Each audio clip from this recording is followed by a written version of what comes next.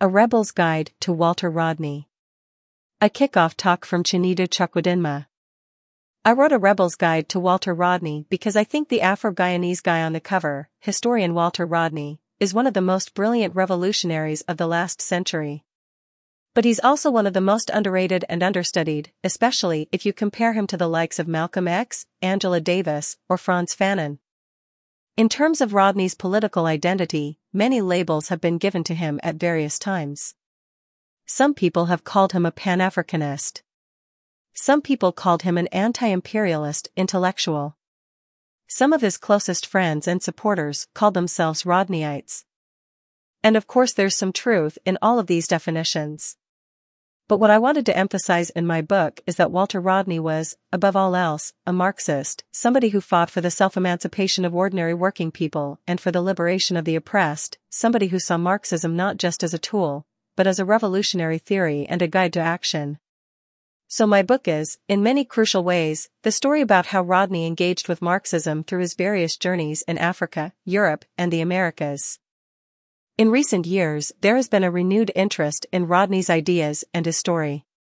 I think this is partly due to the explosion of the Black Lives Matter movement and countless movements to decolonize education in recent years. Because what we've seen here is hundreds of thousands of young black and white people challenging state racism, challenging police brutality. But in that process, they're also questioning its history, pulling down the statues of racist slave owners, like those in Bristol.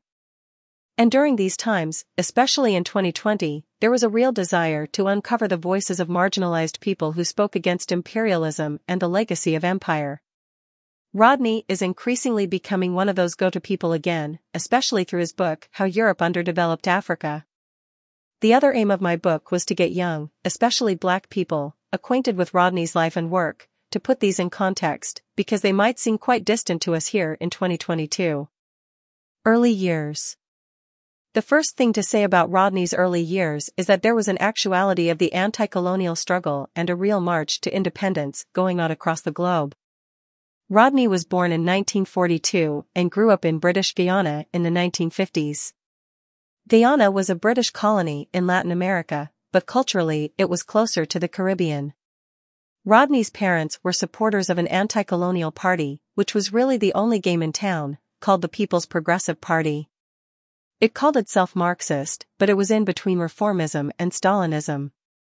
Nevertheless, the party had a long-lasting influence on how he approached Marxism.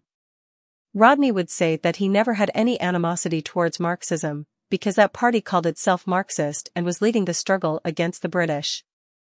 During Rodney's childhood, the year 1953 was a rare moment in Guyanese politics, because you have the two major groups, the Africans, who come from slavery, and the Indo-Guyanese, who come from indentureship, uniting in the anti-colonial struggle.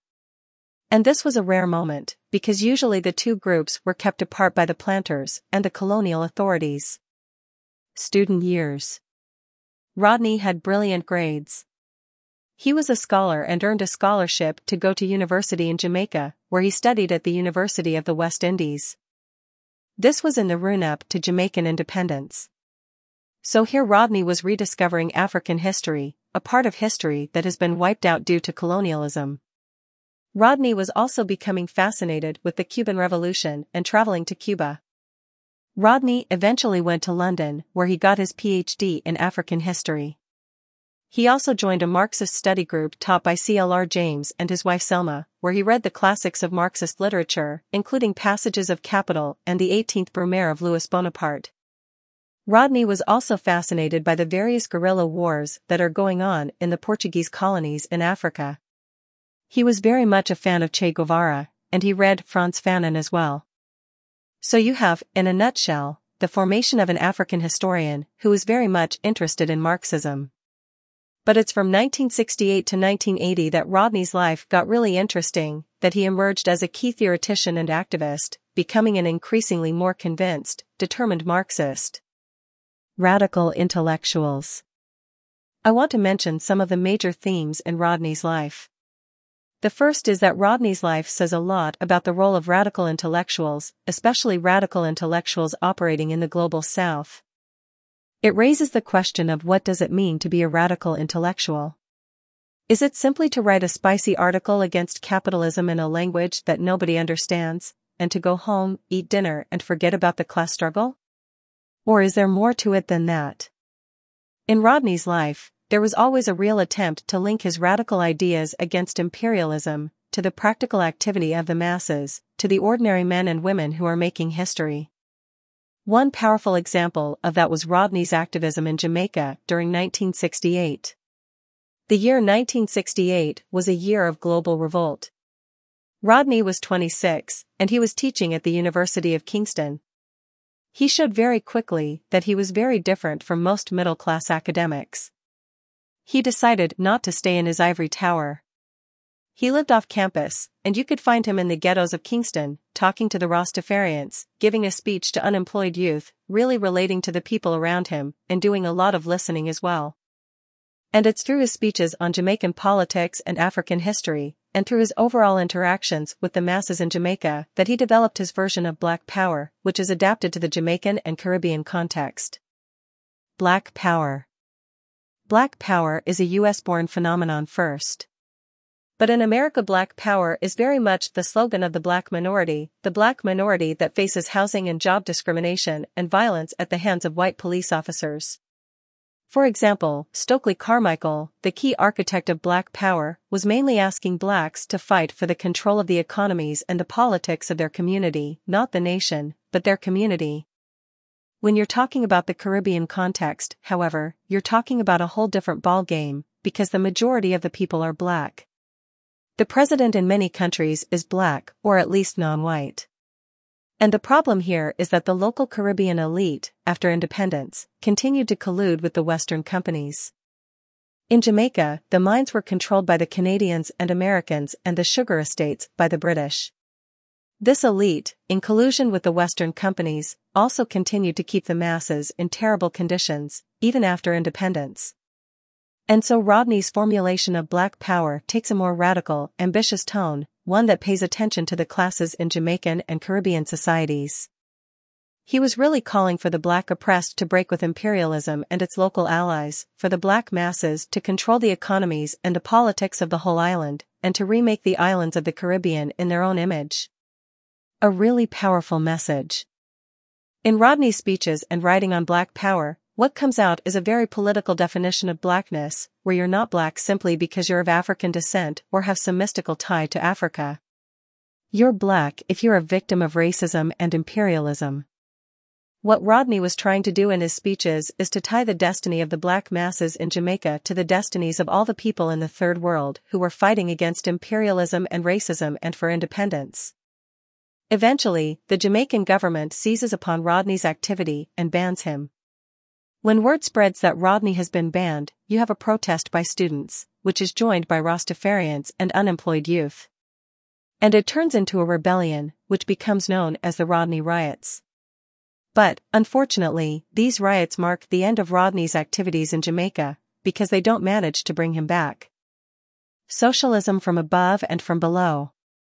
Another important lesson in Rodney's life was when he came to recognize the difference between socialism from above and socialism from below. This transformation is very evident when Rodney is a history professor in Tanzania from 1969 to 1974. Tanzania at the time was the absolute mecca of African liberation. It's the kind of place where you can wine and dine with freedom fighters from Mozambique and listen to a conference by CLR James or Cheddi Jugan in the same evening. And this was because of Julius Nyerere, the president of Tanzania. Nyerere opposed imperialism more than most African leaders at the time, and hosted a series of national liberation movements from across southern Africa. When I was writing about Rodney's time in Tanzania, I had in mind the hangover from Jeremy Corbyn's defeat in Britain. Corbyn was a radical leader of the Labour Party who popularized the word socialism in Britain. But when you come to think of it, Jeremy Corbyn's plan for delivering socialism was basically, elect me to Parliament, and I will give socialism to you, the passive masses. When Rodney was in Tanzania, he had to deal with a different kind of socialism from above. One that was very different from Jeremy Corbyn's socialism, one that I would call state capitalist. But in one sense, Nyerere's socialism resembled Corbyn's socialism in its refusal to see the workers, the ordinary working people, as capable of carrying out their own liberation. When we talk about Tanzanian socialism, what Nyerere was trying to do with the state was to make the peasants work harder by putting them into collective farms. This was to achieve self-reliance in food, which in many respects never worked, but also to increase production, mainly so that Tanzania could become a competitor in the international market. The Tanzanian regime also nationalized a lot of the factories and banks. But it was really the socialism of the petty bourgeoisie, the small minority that was educated under colonialism and that gained state power from their colonial masters. This small minority, instead of sharing power with the masses, put the whole nation to work harder, put the workers and the peasants to work harder, to make up for centuries of underdevelopment. Rodney at first supported this Tanzanian socialism, called Ujamaa, and saw it as a radical attempt to eradicate poverty in the countryside. But he realized at some point that the whole process of collectivization generated terrible results. The peasants were forced against their will into collective farms. When they're in these collective farms, they had no control whatsoever over the process of production. And Rodney started to document the resistance of the peasants. He paid attention to the revolts in the nationalized factories against the Tanzanian bureaucracy. Rodney ended up supporting the spontaneous wildcat strikes and occupations that went against the administration in Tanzania. And he realized that these strikes, led by the Tanzanian workers, were going beyond simple bread and butter issues. They were raising the wider question of who is the boss in a so-called socialist society and who should control production in a so-called socialist society. Rodney was really coming back to the core of Marx's teaching here, that the self-emancipation of the working class must be the act of the working class itself. He was really acknowledging that the workers can run the factories better than the management and that they hold the keys to running a new democratic society from below. How Europe underdeveloped Africa. His time in Tanzania was also when Rodney wrote his most famous book, How Europe Underdeveloped Africa, arguably Rodney's masterpiece. Rodney, writing from Tanzania in the decade after independence, asked why haven't most African countries broken ties with the former colonial powers? Why do they still remain poor and underdeveloped? He was asking questions, like why is Africa underdeveloped? Is it simply the fault of Africans because of corruption? Or are much larger historical forces at play? How Europe Underdeveloped Africa tells the story of how the European bourgeoisie, through the slave trade and colonialism, robbed Africa of its natural resources and labor. While that robbery impoverished Africa, it contributed to the development of capitalism in Europe, through the Industrial Revolution and so on. I want to tell an anecdote here on the significance of how Europe underdeveloped Africa. When I was 19 or 20, I attended a Pan-African study group. The people who were teaching that study group were haunted by a sentence from a speech that French President Nicolas Sarkozy had made in 2007. He defended France's colonial history, saying that the problem with Africa was that it has not yet entered history. Africa has no history. The opening chapters of Rodney's book were a real antidote to that statement, because he used historical materialism to reconstruct African pre-colonial society in all its dynamism and complexity. He showed that Africa in the 16th century, before colonialism, had some communal societies, with equal access to land, quite egalitarian societies. But it also had a handful of feudal societies, like Ethiopia or the Congo, which achieved great things. He kept telling about the lives of ordinary African people and their contributions, which was absolutely fantastic. What I also like about Rodney's book is that, in the final chapter, he spent a lot of time destroying the racist idea that colonialism did some good things for Africans. When I was growing up at school, my teachers used to tell me that colonialism did some good for Africans, because the colonizers built railroads and healthcare. How Europe underdeveloped Africa really gave me the arguments I needed. Rodney said, the railways weren't built so Africans could visit their friends. All the major train lines went from the interior to the ports in order to ship raw materials to Europe. And on the question of healthcare, Rodney used the example of the Portuguese Empire, where the Portuguese spent 500 years in Africa, but in those 500 years, they weren't able to train one single doctor in Mozambique. And that is the true reality of what colonialism was.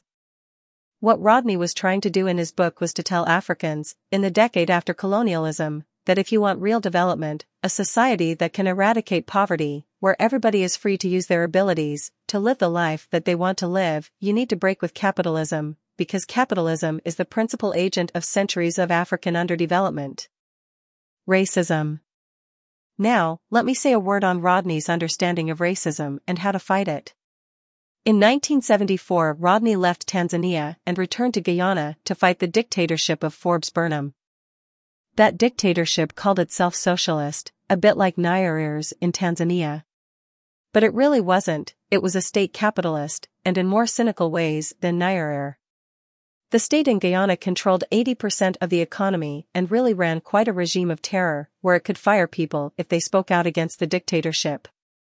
When Rodney went back to Guyana, he found a country that was very different from the Guyana of the anti-colonial struggle that he knew in the 1950s. He found a working class that was again divided along racial lines, because the dictatorship was playing one group against the other. Rodney's writings and speeches at the time tried to understand the history of the racial divide within the working class in Guyana, and also to explain how these racial divisions could be overcome. What Rodney did in his writings and speeches at the time was to offer a materialist explanation for the existence of racism in Guyanese society, but also for the existence of racism under capitalism. And how does he understand racism? He says that the racism we know today is not a matter of prejudice. It is a product of the system that we call capitalism. It was first the ideology of the European bourgeoisie of planters and merchants, used to justify the enslavement of blacks. Racism survived slavery because capitalist exploitation creates the conditions for the maintenance of racism. The ruling classes in the Caribbean, the planter class, realized early on that it could use racism to manipulate and divide the working class. In Rodney's key writing, A History of the Guyanese Working People, 1881 to 1905, he explained that black people won their freedom in 1838, and after emancipation they became wage laborers on the plantations. As wage laborers they fought for higher wages, and they often won those higher wages. The ruling class, the planter class, realized pretty early on that they could use a cheaper source of labor from India, indentured workers, in order to undercut wages and break the back of this growing black militancy on the plantations. Racism was used to intensify the competition between black and Indian workers for jobs in the colony, and to keep wages as low as possible. This racist manipulation continues throughout Guyana's history, even when the ruling classes in Guyana are non-white after independence. After independence, the ruling classes were black, and they still had an interest in playing this divide and rule between blacks and Indians.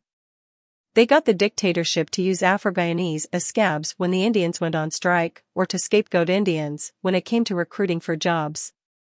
And you got this animosity between the two communities, because it fundamentally serves the class interests of those who are in power. It's what enables the dictatorship to maintain itself. Fighting racism. In terms of how to fight racism, what's really important in Rodney's writings is that he underlined the centrality of the class struggle. He said that fighting the ruling class in the streets and in the workplaces opens the possibility for the two groups of workers to come together, to realize their common interests in fighting against the dictatorship, and in that process to overcome their racial prejudice. Rodney alluded to several moments in Guyanese history, like a strike in 1905 or the recent anti-colonial struggle in the 1950s, where black and Indian workers managed to unite in the struggle, to overcome their divisions, and to strengthen the unity against capital. Building the party. Rodney went on to say something else quite interesting. And here we come to the final lesson of his life, which was building the party. Rodney said that those tiny moments of unity between the Guyanese workers throughout history are great, but they broke down quite easily as soon as the repression actually set in. Rodney said that what you need is an organization that can help transform the sporadic unity into a permanent and durable link between the working classes. In Rodney's practice in Guyana during the mid-1970s, that translated into building a mass revolutionary organization, called the Working People's Alliance, WPA. The WPA started out as a pressure group but increasingly, as the struggle picked up, became a political party. Rodney emphasized building a mass organization that can carry out an anti-racist argument among the working classes, but also put forward a case against the dictatorship in Guyana and for a genuine socialism from below. Rodney's organization, the Working People's Alliance, did great things. They ended up leading quite a sizable rebellion in 1969, where there was a series of protests and a strike by the dock workers, who were mainly Afro-Guyanese, and who were the support base of the dictatorship. And Rodney's organization really thrived in this environment. They became the organization that people listened to. They managed to get Indian workers to donate to support African workers on strike. The monster rallies that they held often turned into spontaneous protests. Their foundation rally, when they became a political party, had 8,000 people at it. This was a tremendous time, but they were very much aware that the government was out to get them. And, unfortunately, the government won. By September 1979, there were fewer strikes and mass protests in Guyana, and the rebellion was eventually beaten back by the government.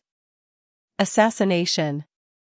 Once the mass movement was gone, Rodney and his comrades, and especially the leadership of his party, could no longer be protected by the masses. They knew that the government was out to kill them. They were trying to organize their self-defense in various ways, such as getting weapons and equipment. Now we come to Rodney's steps on June 13, 1980. Rodney and his brother went to buy a walkie-talkie from an ex-soldier, who was secretly working for the dictatorship. When he bought the walkie-talkie and activated it in his car, the device blew up in his face and killed him instantly. Luckily, his brother survived to tell the tale. Walter Rodney's funeral really testified to his tremendous legacy in Guyana, because there you had Guyanese people from all races, all genders, all ages, all walks of life, coming out to support the lost leader. His funeral was the biggest ever in Guyana. It was also one of the biggest protests ever. About 35,000 people attended the funeral. Working people recognized that they had lost one of their greatest and brightest leaders. I think it's our duty as revolutionaries, as socialist revolutionaries, to make sure that Walter Rodney's legacy lives on. Chinedu Chukwudinma is a PhD student at Oxford University in Human Geography, where he researches Walter Rodney's life and legacy. He's an active member of the Socialist Workers' Party UK and a member of the editorial board of ROPE, the Review of African Political Economy. He writes on African politics, popular struggles and the history of working-class resistance in African countries. He is generally speaking a very awesome dude, and he likes Kendrick Lamar's music.